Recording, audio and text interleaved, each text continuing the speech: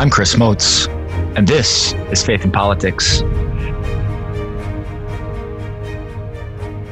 this broadcast, we range from the soul to the state as we cultivate those principles and explore those virtues that help us live well as faithful Catholics in this great land.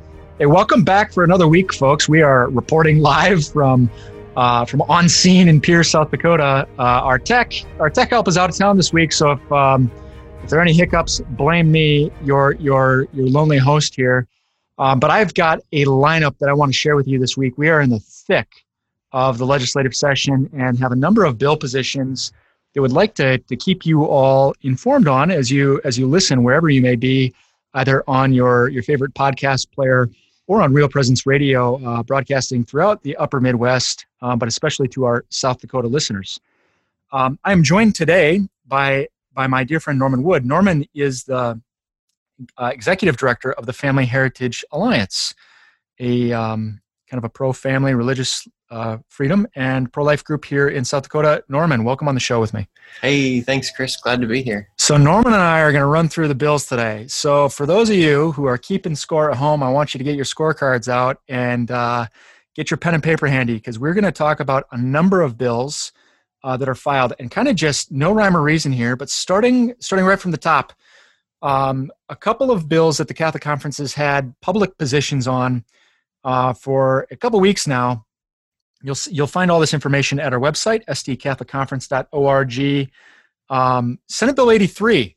This is a bill to ensure that good information is given to pregnant women who have received a diagnosis of a fatal anomaly for a child in their womb. It's ensuring that they're given good information about perinatal hospice. Some really compelling testimony on this bill, just really, really powerful testimony, including from a couple of Catholic women about how important it was to them with difficult pregnancies to receive just really, really good, solid information about ways in which they could be supported in welcoming a really sick baby into the world. You know, one in particular testified that when she gave birth to her baby, who did have a fatal illness, her baby lived a very short time, but they were able to welcome that child, hold it, give it a name, baptize it, and just shower that child with love and affection. Norman, I don't remember, you weren't in the committee room, were you? No, I wasn't. Debbie and I had talked about this one quite a bit beforehand. And so I wasn't in the committee room, but was able to learn a lot through the discussions beforehand. And one of the cool things, so when I had first heard about this legislation coming and the information and resources that would be given to the mothers, I was assuming it was basically like, here's the medical details, here's the life expectancy, let us know if we can help.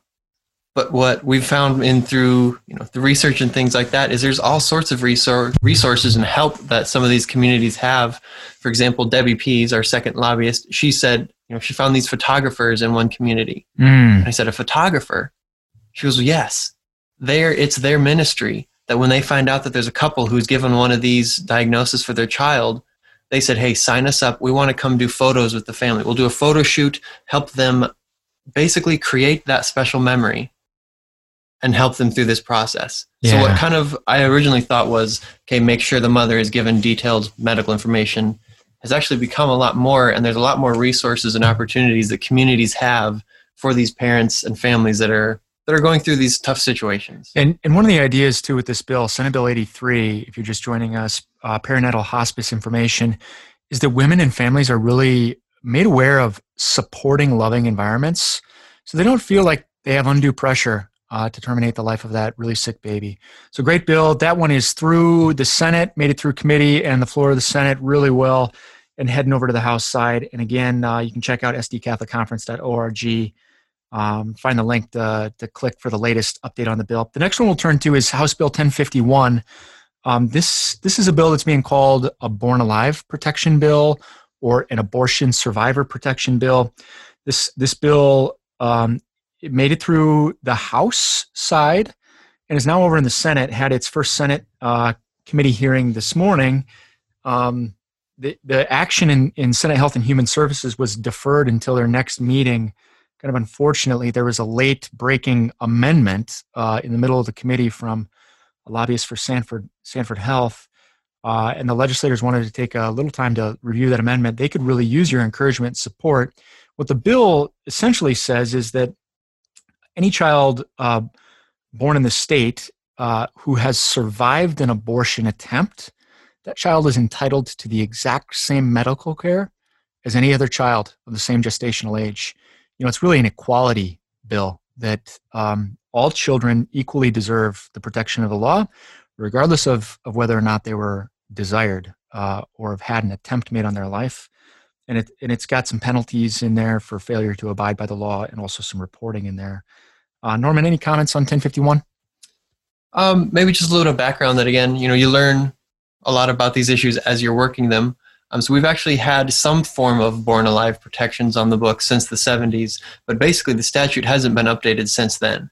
And so there was some skeleton of protections there, but like you mentioned, we've got additional protections, penalties, etc. And also, one of the really interesting things I found about the legislation is the whistleblower protections. Mm-hmm. Basically, let's say a nurse sees something, Dr. So-and-so set the baby aside to pass away. Yeah. And that nurse makes a report. Yeah. He or she is protected.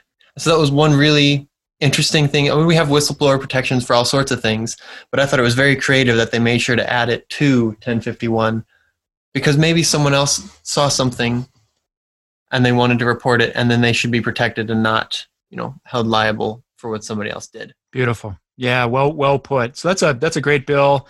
We're really working hard to get that through Senate Health and Human Services Committee. And for anybody that's passionate about born alive infant protections, they can reach out and email those Senate Health and Human Services Committee members.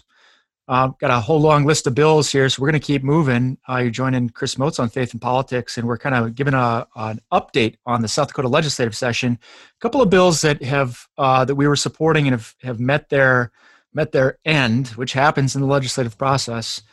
It's always hard when it happens to your bill, a bill that you're backing. The first one is House Bill 1076, which was being called the Vital Records Accuracy Act. It had come to some legislators' attention that there were some South Dakota judges that were modifying birth certificates later in life and manipulating the category of sex on those birth certificates and changing them to reflect something that wasn't actually true, that wasn't actually the person's sex.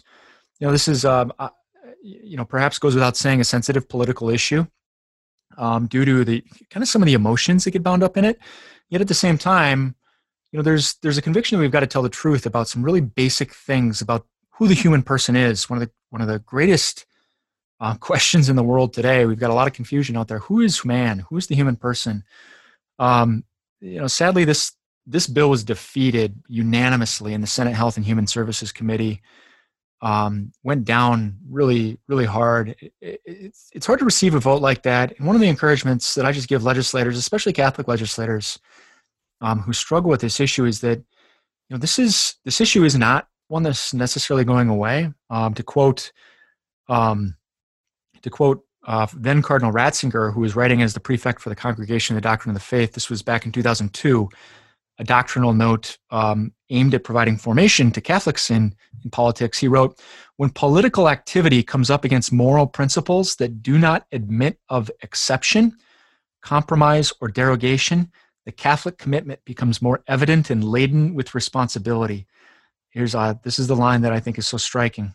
"In the face of fundamental and inalienable ethical demands," so kind of unchanging truths, if you will, "Christians must recognize that what is at stake is the essence of the moral law."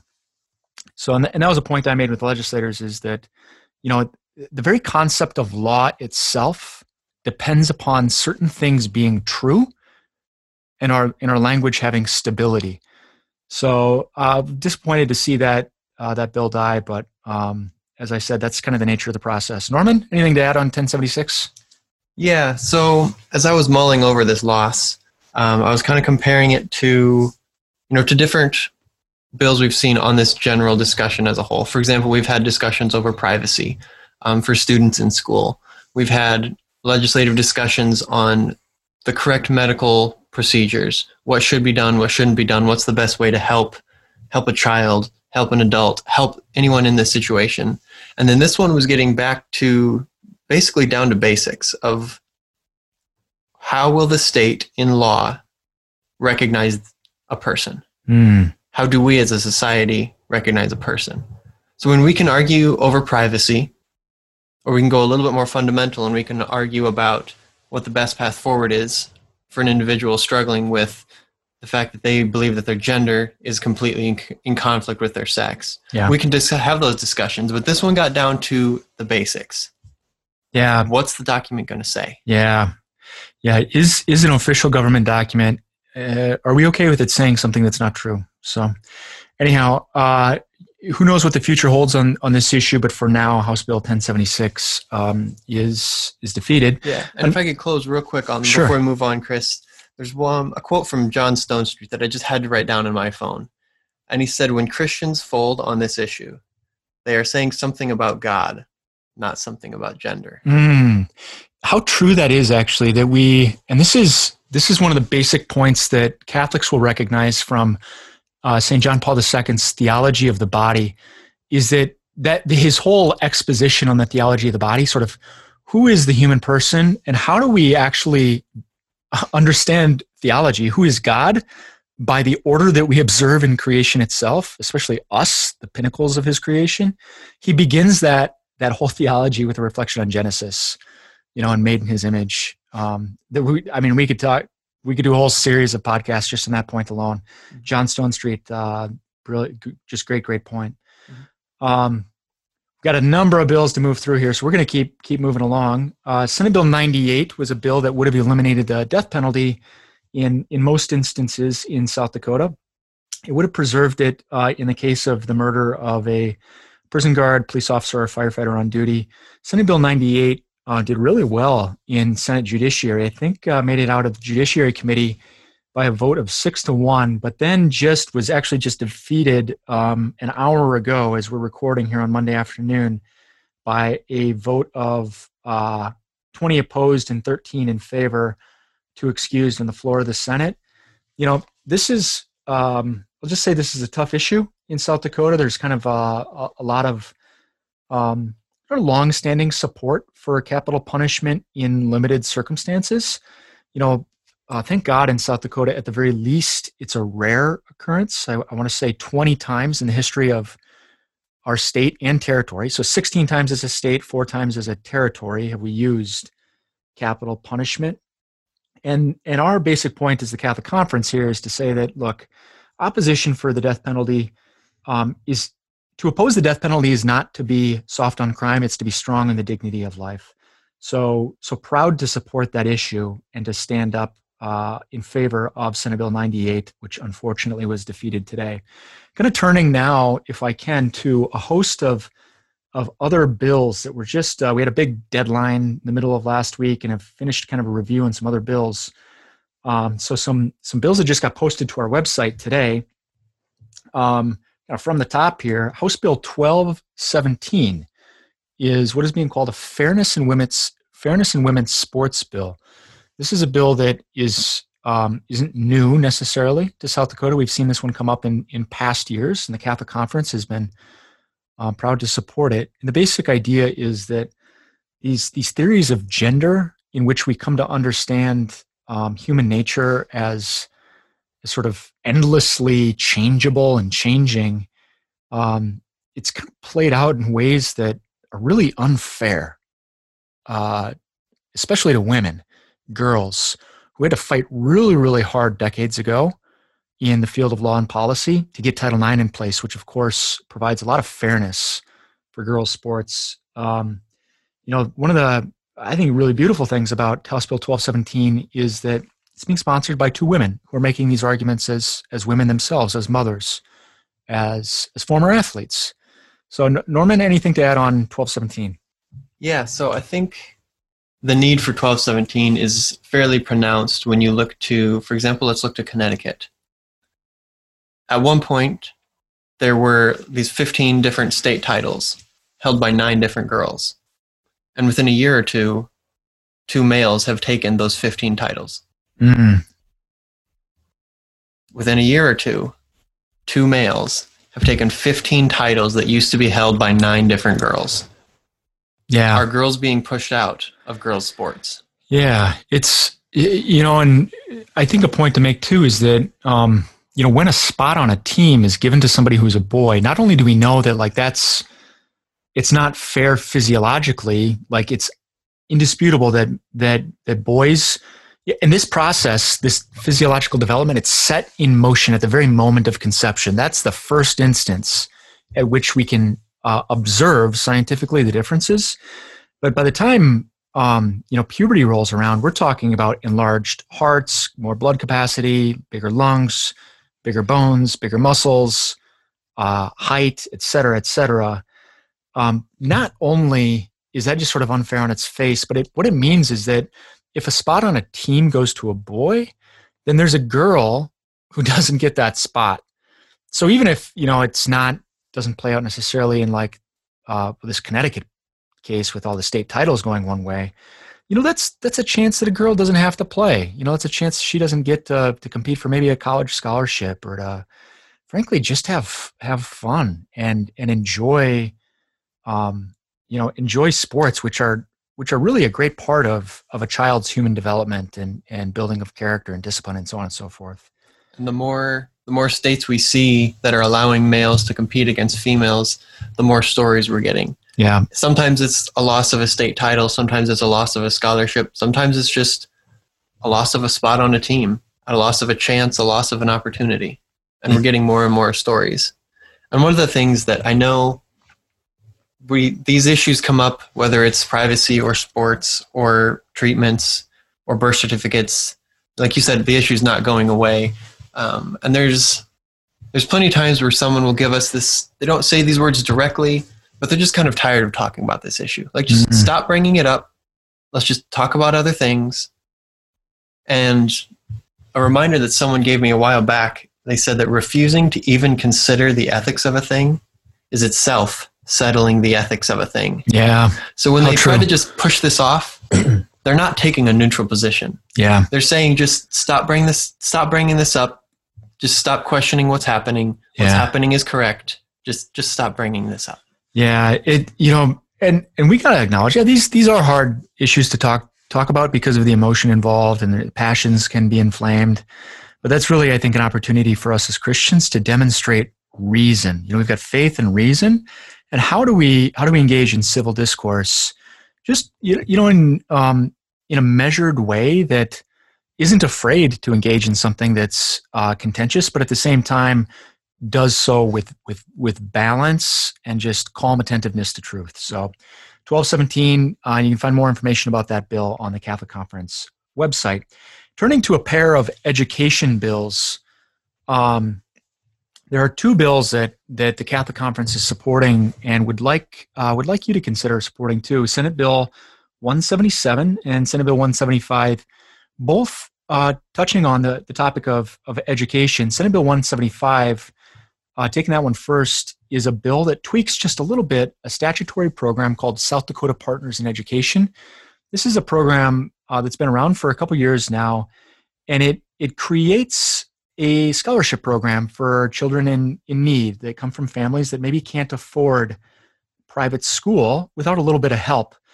Right now, the program's doing well. It's got the funding it needs, but there's a problem insofar as there are some families that are finding they're not eligible because the eligibility is restricted to certain grades that are like the entry points. I want to say it's like kindergarten, first, and ninth. They're saying, hey, let's just keep the program as it is, but let a child enter in any grade, because there are some otherwise qualifying families that are being kept out right now. That's a program. When we start talking about education policy, some Catholics might wonder, like, okay, where can I find in church teaching, some of the teaching that really explains, and helps us think through education policy. There are 2 really great documents. You could they're summarized in the Catechism at paragraph 2221 through 2229. But if you want to go right to the source, there's a document of the Second Vatican Council. It's called Gravissimum Educationis. It's the Council Fathers' Declaration on Education. And then there's also John Paul's great declaration, Familiaris Consortio. If you tuned into our episode last week, you maybe heard us talk a little bit about these, but there are these twin principles of the freedom of parents to direct the education of their offspring. And even they need to have true freedom to choose which school they think is best for their child or which type of education is best for their child. And the Second Vatican Council Fathers couple that with actually a duty of civil authority to ensure that this freedom is true. It's not just theoretical, but it actually exists, even economically. So the Fathers actually even mention public subsidies. The Partners program, Partners in Education, isn't exactly a public subsidy. It's a tax credit-based program, but all the same, it's well-founded in the teaching of the Church. And then just turning quickly in our 7 or so minutes remaining, 177 is a homeschool bill supporting and affirming parents who are choosing other forms of education that are either not public schools or not your traditional, Catholic schools or other private schools. Of course, lots of places in the state, those aren't options for parents. Norman, do you want to say a few words about 177? Yeah, so 177 you could break it down into 3 different categories: notification, testing, and activities. So the first, notification. So right now, for example, if there's a family who is filing to educate their kids at home, right now they have to file that every year.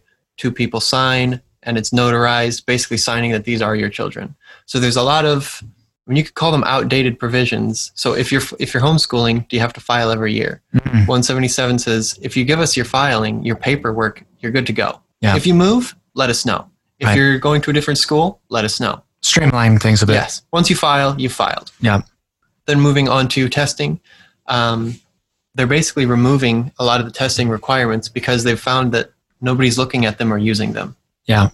And then activities, basically saying right now it's up to each school district to decide whether or not homeschoolers are allowed to come and participate in activities. Yeah. 177 says it's going to be, again, streamlined across the state. They're allowed to participate. Yeah. And the whole kind of the Catholic principle behind this is that it's actually the duty of civil authority to support and affirm parents insofar as they're fulfilling their sacred duty, their sacred obligation is the Church's language of education. So great bills. I encourage you to hop on the website, take a deeper look. Real briefly, the Catholic Conference is in support of House Bill 1201, is a bill to put video lottery regulation in the control of local authorities, so kind of take it away from the state level.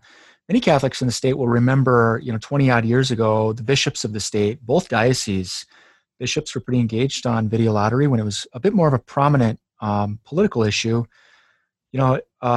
This bill is an interesting bill insofar as it builds on the Catholic principle, as we understand, subsidiarity, which is essentially that an authority of a higher order shouldn't intervene in unnecessarily or unduly what is properly in the realm of a kind of a lower level, if you will, community. So we of course know that we can describe what social scientists call the ABCs of video lottery: addiction, bankruptcy, and crime. These are well documented. And it's not to say that somebody that puts $1 in a video lottery machine for recreation, Catholics don't understand that to be intrinsically evil. Might be at odds, pun intended, with some of our Protestant brethren.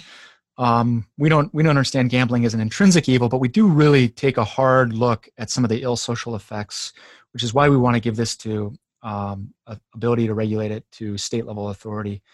Norman, I'm briefly going to touch on a couple of pro-life bills, and then we're going to close it with Senate Bill 124. Sounds good. So Senate Bill 126 up on the website. I'm not going to go into that one because, frankly, it's disturbing to talk about. It bans obscene childlike dolls.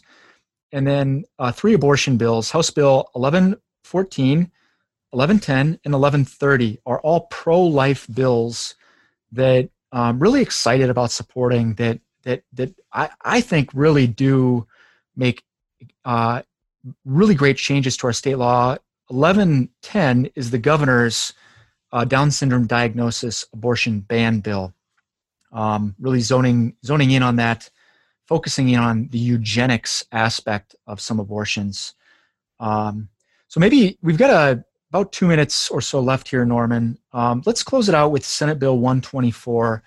This is a bill that would really put firmly in our state statutes protections for religious liberty. Why would we want these protections right now, Mr. Woods? Well, I think you could throw that right back and say, is it okay that Caesar's Palace was open when the church was closed? Yeah. Is it okay that you could go to the bar, but you couldn't go to church? That's right. So this is a bill that I don't think it's going to be a controversial bill, God willing, in South Dakota. But through the last year, the COVID pandemic, which has been a challenge for everybody, without question, whether you're religious or not, whether you care about church or not, it's been a challenge for everybody. But what we've seen in other parts of the country, from New York to California, and not just those places, but I mean, we can even talk about Ohio and Oklahoma. There have been government entities ranging from cities and counties all the way up to state governors who have treated churches unfairly with some really onerous restrictions. As Norman alludes, casinos are permitting thousands of people in Las Vegas. Meanwhile, a church is capped at 50 people, regardless of how big the church is. We've got liquor stores open and churches closed. Actually, just in the last couple of days, finally, California churches were permitted to resume worship with a cap on numbers, but worship indoors. They'd been prohibited from worshiping in their churches, regardless of the size of the church. Meanwhile, you can go shop for food for your body, but you can't go get some spiritual food for your soul inside, which just strikes everybody as unfair. So, great bill, Senate Bill 124. Any other comments on that one, Norman? I'll just comment real briefly on basically the perspective of the bill. And it's not that the government can never place restrictions on church, or the government can never do anything the church doesn't like or sees as discriminatory or anything like that. It just simply says that they cannot treat the church differently than they treat something that's non-religious. Beautiful. Well put. Well, that's our recap for this week, folks. I hope you'll join us again next week for exciting new guests. Norman, thank you for joining us today. Glad to be here. And as always, folks, love to hear from you on what you're interested in hearing about. Don't hesitate to reach out. Go to sdcatholicconference.org. You can click Contact Us. You can follow our Facebook page. Get on our email list by going to our website and clicking Sign Up. And, you young people out there, we're now on Instagram. We are SD Catholic Conference. Until next time, live well.